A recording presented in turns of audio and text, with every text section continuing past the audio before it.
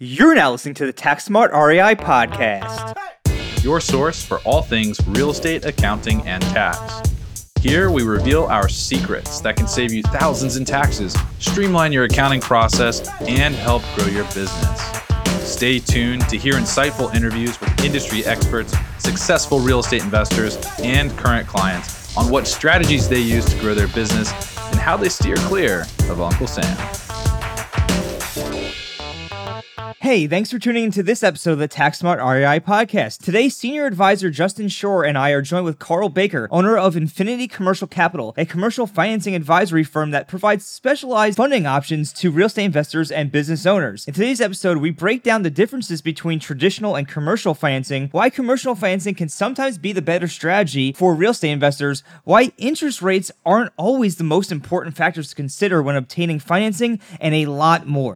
Having a good rental management software is essential for landlords who want to stay on top of their finances, save time, and reduce stress during tax time. Without one, you're reliant on outdated and error-prone processes like spreadsheets, paper receipts, and manual reconciliation. Who wants to do that? This can lead to compliance issues, overpaid taxes, expensive vacancy periods, or worse. Master your income and expense tracking with Landlord Studio today. Import transactions to quickly reconcile expenses, automate rent collection and income tracking, digitize receipts on the go, and instantly generate financial reports, including Schedule E, to make tax filing a breeze. Landlord Studio is much more than just a rental accounting solution, though. Take advantage of their range of property management tools, from finding and screening tenants to managing leases and even tracking and managing property maintenance tasks. You can learn more about Landlord Studio and start your 14-day free trial at landlordstudio.com/CPA. Use the coupon code REALESTATECPA at checkout for 25% off your plan. Again, that's landlordstudio.com/CPA and use coupon code REALESTATECPA to get 25% off your plan and a 14-day free trial today. Karl, thanks for joining us today. Would you be able to give our listeners a brief overview of your background, how you got involved with commercial lending for real estate? Sure. Yeah. Hi. Thanks for the invitation. I'm happy to be here. So I'm a licensed CPA, and I spent many years in public accounting, working with clients, et cetera, 25 years, in fact. And about 5 years ago, I went out on my own to become a consultant. When I did that, I began learning the value of having multiple streams of income. And I really wanted to add value to clients, just help people with financial things. And so over the course of a year, I was continually looking for additional ways I can add to my own revenue streams, additional ways I can help people, et cetera. And I stumbled upon commercial lending. And I sort of intuitively knew as soon as I stumbled upon the idea that that was something I wanted to do. And I've been working in commercial lending for coming up on 3 years now. That's awesome. That's awesome. Do you just work with real estate investors, or do you do other types of commercial lending? All sorts of commercial lending. So whether it would be real estate lending, short-term, long-term, whether it would be business owners, startup, existing, including working capital. I do some work in supply chain finance, et cetera. Those are the two main areas, working capital and real estate. I do a little bit of equipment lending as well. So even on the real estate side, would you say, as far as like working capital goes, you go more than just kind of like the traditional lending for rental properties, but you do, products that fit for like a fix and flip type of endeavors? Oh, sure. Yeah. I just came out of a meeting with somebody where we're talking about fix and flip lending. Those tend to be 1 year or so bridge loans. I also talk in the working capital space. There are major advantages to using business lines of credit to help with working capital for business owners and real estate investors. So those sort of business lines of credit are very advantageous to real estate investors to provide working capital to fund down payments, to fund contractor payments, supply payments, et cetera. So there are some pretty effective strategies there that I talk to a lot of people about. Awesome. We have a lot of landlords on this show. We also have a lot of fix and flippers as well. But traditionally, landlords, they buy rental properties. They typically obtain traditional financing, quote unquote, right? And I know you have an interesting take on an instant strategy on how to finance these properties. Is a little bit different. But before we kind of dive into that, would you kind of be able to give us a brief overview for the listeners who may not know or just need a refresher on what is traditional financing, and then we kind of go into the other aspects of it? Yeah. So I guess when I talk about financing at that sort of high level, the way I introduce the subject is anytime you're borrowing under either your personal name or you're borrowing under a corporate infrastructure, such as an LLC or a corporation, et cetera. So you're either borrowing under a name or a corporate entity. And many people take one approach or the other. And when we talk about traditional financing, that could mean using access to capital from banks under a personal name. It could also mean access to capital from banks under an LLC. But I think that's what you're referring to probably is bank financing. And we learned from early age, right, that when you're when you need a loan, and we learned this as 16-year-olds when we buy our first car, when you need a loan, you go to a bank. And I guess that's what many people think of as traditional funding. And that's a very legitimate and appropriate path in many cases, but not always.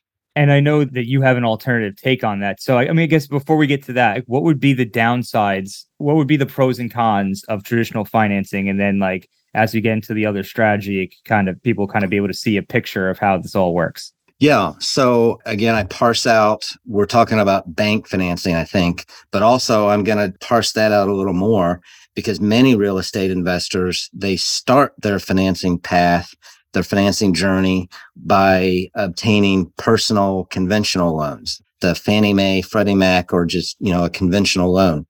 And the pros to that, and there are a lot of pros, the pros to that are you're absolutely going to get the lowest rates available. When you're obtaining a personal loan that's really designed for your primary residence, the rates will absolutely be the best on the market. I heard somebody just today say they obtained a 30-year fixed 2.9% set of terms for a investment property.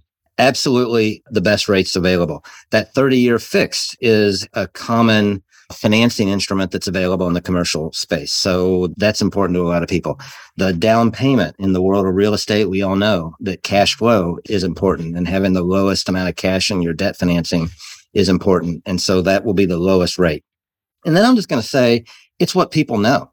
People, in many cases, when they're just getting started, that's what they know. Again, when you need a loan, you go to a bank. The banks will encourage many real estate investors to access that. And it's, like I said, the low down payment. You might be able to get a loan for 3.5% down payment. And therefore, you're financing the majority of your purchase, which is important to a lot of people. It's important just inherently, but to a lot of people. The downsides are, you asked about the pros and cons. The downsides of that approach is it might take a little longer, 45 to 60 days. On a personal loan basis, the banks will eventually cap the number of loans that you can have on your profile. A couple other things that I would say are more qualitative, and that is when you're doing that, you're commingling business and personal financings. And, I can't imagine, for example, in a manufacturing space, people aren't going to borrow personally, usually, in order to fund a manufacturing operation. So why would we do that in a real estate operation? This is an investment. It's a business. If you think of it as a business, then, arguably there are some risks there by borrowing personally. And another piece that I think is very important is, and people manage this, but when you are borrowing with the personal conventional mortgage loans, all of those mortgages end up on your personal credit profile and could potentially negatively impact your ability to just go about your own personal life in purchasing a primary residence, purchasing a car. You're taking a chance that your credit score will go down because of the mortgages on your credit profile. And then, I'm not an attorney, but when you're borrowing under the personal side, you're also taking the risk of your assets being in play. From a business perspective, they're just commingled with all of your other assets, and you're taking on liability risks as well. So, and would you say that you mentioned it impacting your personal credit, for example? Would it be fair to say that with those types of loans, generally the lender is less concerned with things like a debt service coverage ratio from the actual property and more so looking at your individual income sources as well. So that could potentially hamper your ability to borrow a little bit. Yeah, they're gonna do probably a two-pronged approach in the debt to income ratio. They're gonna do an asset-based debt to income ratio and evaluate whether the cash flows are sufficient enough to pay for the loan. But then they're also going to do a global debt to income ratio calculation in which they're incorporating all earnings and all income streams for the person's financial picture. It might include a spouse's earnings. It might include your earnings from someplace else. It might include investments that are potentially not cash flowing to the tune, and that will all be incorporated into it. So that there will definitely be a global debt to income ratio. There's exceptions to everything, but that's the norm in those cases. Okay, gotcha. Well, you kind of touched on another area that I wanted to segue to here in a second, but just to kind of recap, so it sounds like, for the most part, the big pro with that traditional financing is getting the lowest rates possible in the low down payment, right, of not needing a 20% down payment. Cons, though, slower to get lending, impacts personal credit, and you'll likely run into some lending caps as you're trying to grow your portfolio. So I think that's a good summary on some of the pros and cons. But what we started to touch on there too was mentioning the fact that your assets are all just in your personal name, and you're kind of getting exposed to some of that. And that kind of leads to one of the questions I wanted to ask you as well, is that most of our clients prefer to hold their rental properties in LLCs. And like you said, we're not attorneys as well, so you definitely want to consult with attorneys on like the asset protection concepts that are out there. But that being said, one thing that I do hear pretty regularly from our clients is that they've said that they would like to acquire the property in LLC, but the lender that they're working with will not lend to their LLC. And the natural follow-up usually from the client is something along the lines of, what can I tell my lender to basically change their mind or talk them out of it? Or is there something that I should do differently here? And I was curious about like your take on that.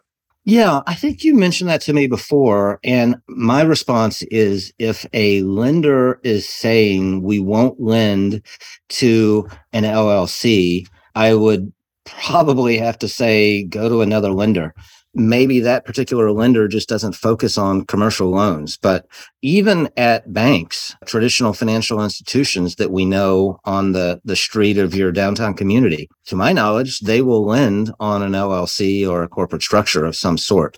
So if a lender is saying that, then it's sort of baffling. Although I have heard that, I'm not disputing that that's out there. But I would say if they are saying that, you would probably just need to find another lender, even in the traditional space. And then I would then start to parse out the lending community between financial institutions and, call them banks, but that's the financial institution, the banking community, the credit union community, et cetera. That versus non-bank lenders that are doing an enormous amount of lending in the market across the country. And all of them on a commercial basis are lending to corporate structures. Excellent. Yeah, I appreciate that feedback. And it definitely, I would say that speaks to what I think a lot of investors would agree, that real estate is a relationship business, big time. And that lends a little bit more credence to that. And that, those relationships extend to your lenders. And that's why it's a good idea to cultivate those relationships as well, so that you've got some options.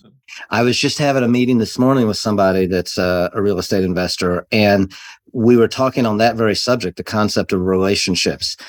Many lenders will have what I call their public criteria for their lending box. Every lender, whether it's a bank, credit union, non-bank, private institutional lender, et cetera, they all have a credit box, and they will tell you generally how they lend, what their criteria is, et cetera. There's a difference between what they'll lend to you on a first loan and what they'll lend to you on their 10th loan, or what they'll lend to you if you're coming to them with high amounts of volume. And many of those criteria are the lenders keep in their back pocket for their relationships. If you're coming to a lender with 10 loans a quarter, they're going to approach that relationship differently than somebody that comes to them once a year. Absolutely. That makes a lot of sense. So kind of just switching gears just a little bit, I know we talked a little bit about traditional financing, and I understand that you have a kind of a different take on a different strategy that you believe investors should approach. What is that? And could you be able to break that down for us? Yeah, I think what you're referring to is, I'm going to just broadly say, there are lenders out there that have criteria that not everybody knows about until they start studying the world of commercial financing. There are ways to access commercial capital that's protecting your personal credit profile, that's not going on your personal credit, and you're still checking some of the boxes that you think you're going to get by obtaining traditional financing. The biggest thing that usually causes jaws to drop is the 30-year fixed rate commercial financing options that are out there. For residential real estate, if you're buying a single family home or a multifamily apartment complex or a storage facility or an office complex, the concept of having longer term competitive financings with longer term fixed rates at the 30-year fixed rate space, those loans are out there. And if all a real estate investor has ever done is go to a financial institution, their local bank, they may not know of those options. And by no means am I saying that banks are not an appropriate option. Of course they are. And there are times when the local bank is absolutely the appropriate funding path. It's really just I'm really just raising awareness that there are options in the commercial space that can help real estate investors achieve what they think they can only achieve by obtaining the traditional financing, the 30-year fixed rate. That 30-year fixed rate is an incredibly powerful financing tool. I would completely agree. I would say, especially, I think right now in the current state of the market, a lot of people are concerned with rising interest rates, and being able to lock something in for that fully amortizing 30 years is pretty impressive. I think that's something that a lot of investors would want to tap into. Yeah. And in many people, what's the very first question? Take a guess. What's the very first question when we start talking about loans that a lender is going to get? What's the very first question? What's the rate? Exactly. Yeah, what's the rate? And so many times there are other things that are more important. It might be the speed of closing. It might be the existence of a hassle factor and how to reduce that. And by all means, it's important to understand that there's a hassle factor in any loan that you get. There's an exchange of paperwork. There's things that a lender needs. But sometimes the hassle factor might be lower with one lender versus another. Like I said, the speed, the down payment, the interest rate, all those things, the closing costs, all those things come into play. And just understanding what it is you're trying to accomplish and what boxes you're trying to check that will most effectively contribute to your scenario to advance your cause. Those are things that are important. I think it's interesting you mentioned speed, because I think that's probably one area that maybe 2-3 years ago, a lot of investors would have had very high up on their list. But the way that the market was over the last couple of years, I think that's probably moved way up on a lot of investors' priority list for sure. For sure. Right now, in today's market environment, so many people are concerned about interest rates and the rates increasing. And, I think people in the financing space and people in the real estate space, nobody really cares what the rate is as long as the debt service fits in with the deal. And that's what's really most important is the financing contributing to your scenario to help you advance your cause and to use leverage appropriately. Yep. Does it cash flow? Because we all know cash is king, right? Right. 100%. While we're on that topic, good quick question. I think it's related. Are you seeing loan applications decrease as interest rates go up at this point, and like the market? Because there's some, it's just weird dynamics going on right now. Interest rates are rising. Some people are reporting that they are taking a step back. At least that's what I'm hearing. Are you seeing that on the loan application side? Are you seeing that decelerate right now? So I'm speaking in general for the lending community in general. I think on a personal side, nobody's doing personal mortgage refinancings because there's no reason. If you're just sitting in your home or maybe even with your own property and you're just looking to better your debt service, that's just not happening right now. But if you're looking to take equity out of your real estate property, then those loans are still just through the roof in terms of loan applications. I mean, we're buried. And I would say any commercial lender that is working with real estate investors, they're all going to be pretty busy, I think. Because again, nobody cares what the rate is. If, let's say I have $1 million property and I have a $200,000 loan, well, there's $800,000 of equity that is available for my purposes to help me advance my cause and build my portfolio.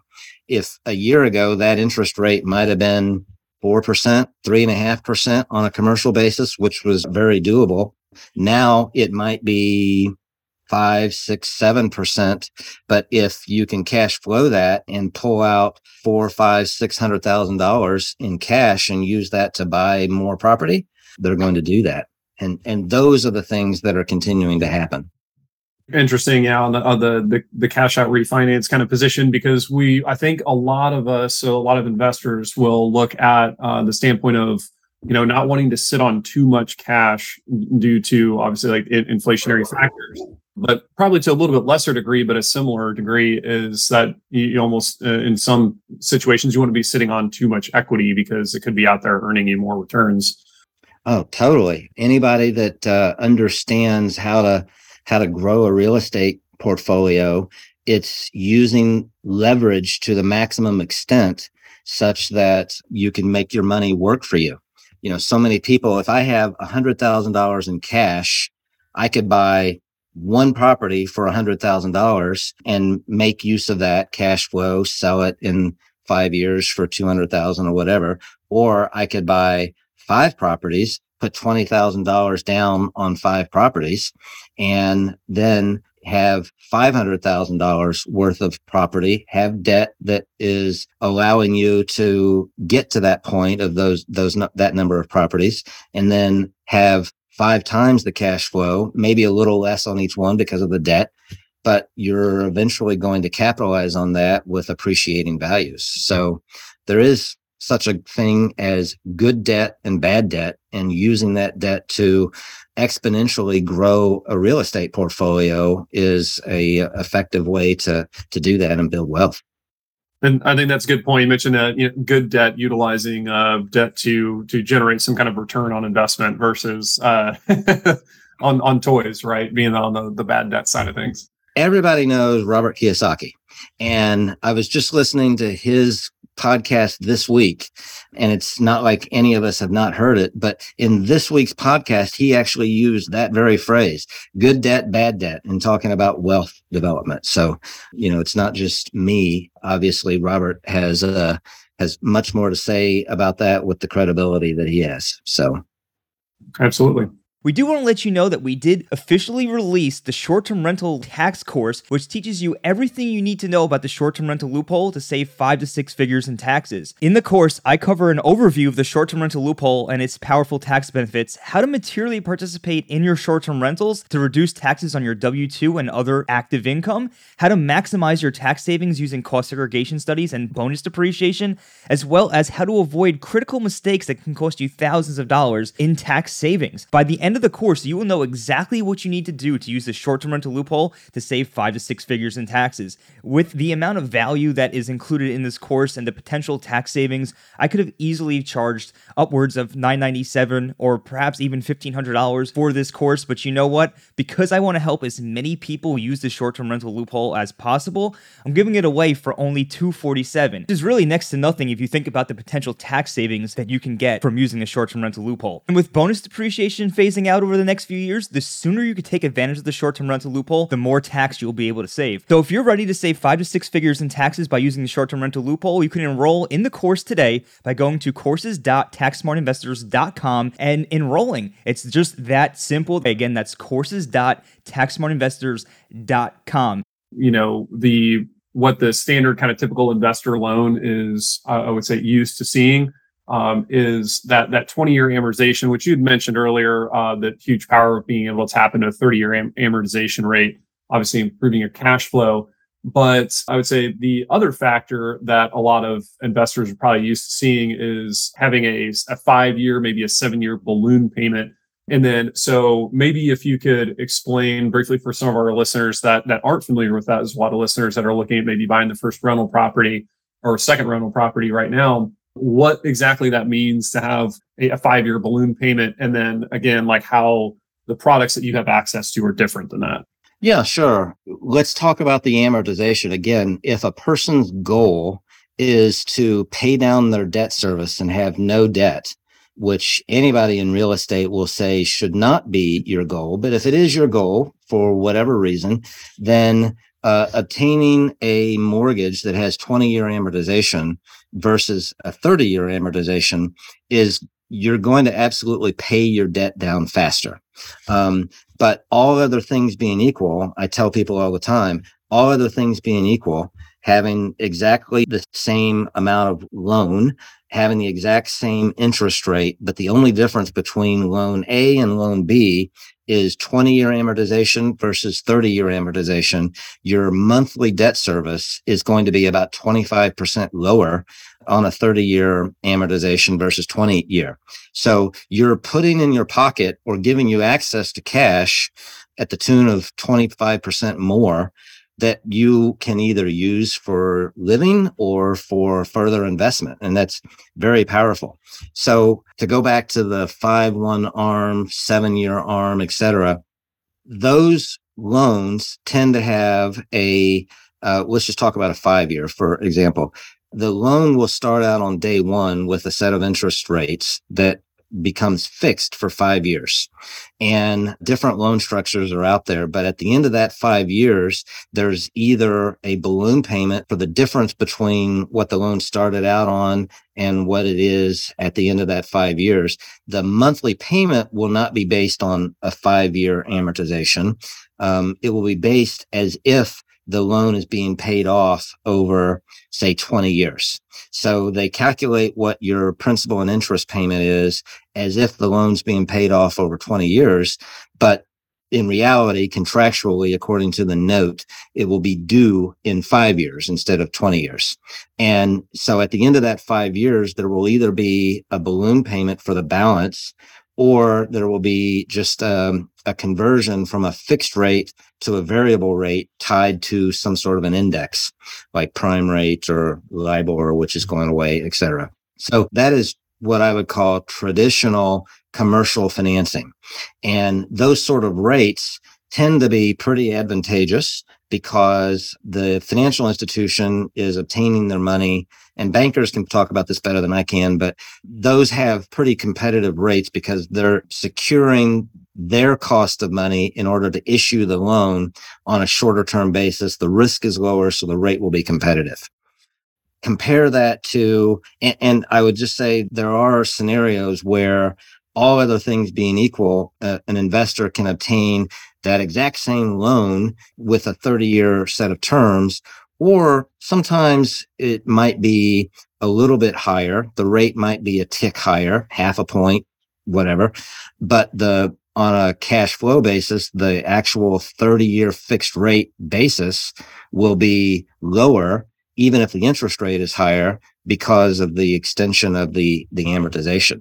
And I think anybody that's focusing on cash flow, wealth building, they're not going to care about the interest rate as much as the monthly debt service payment. And so there's huge advantages there. Okay. Does that make sense?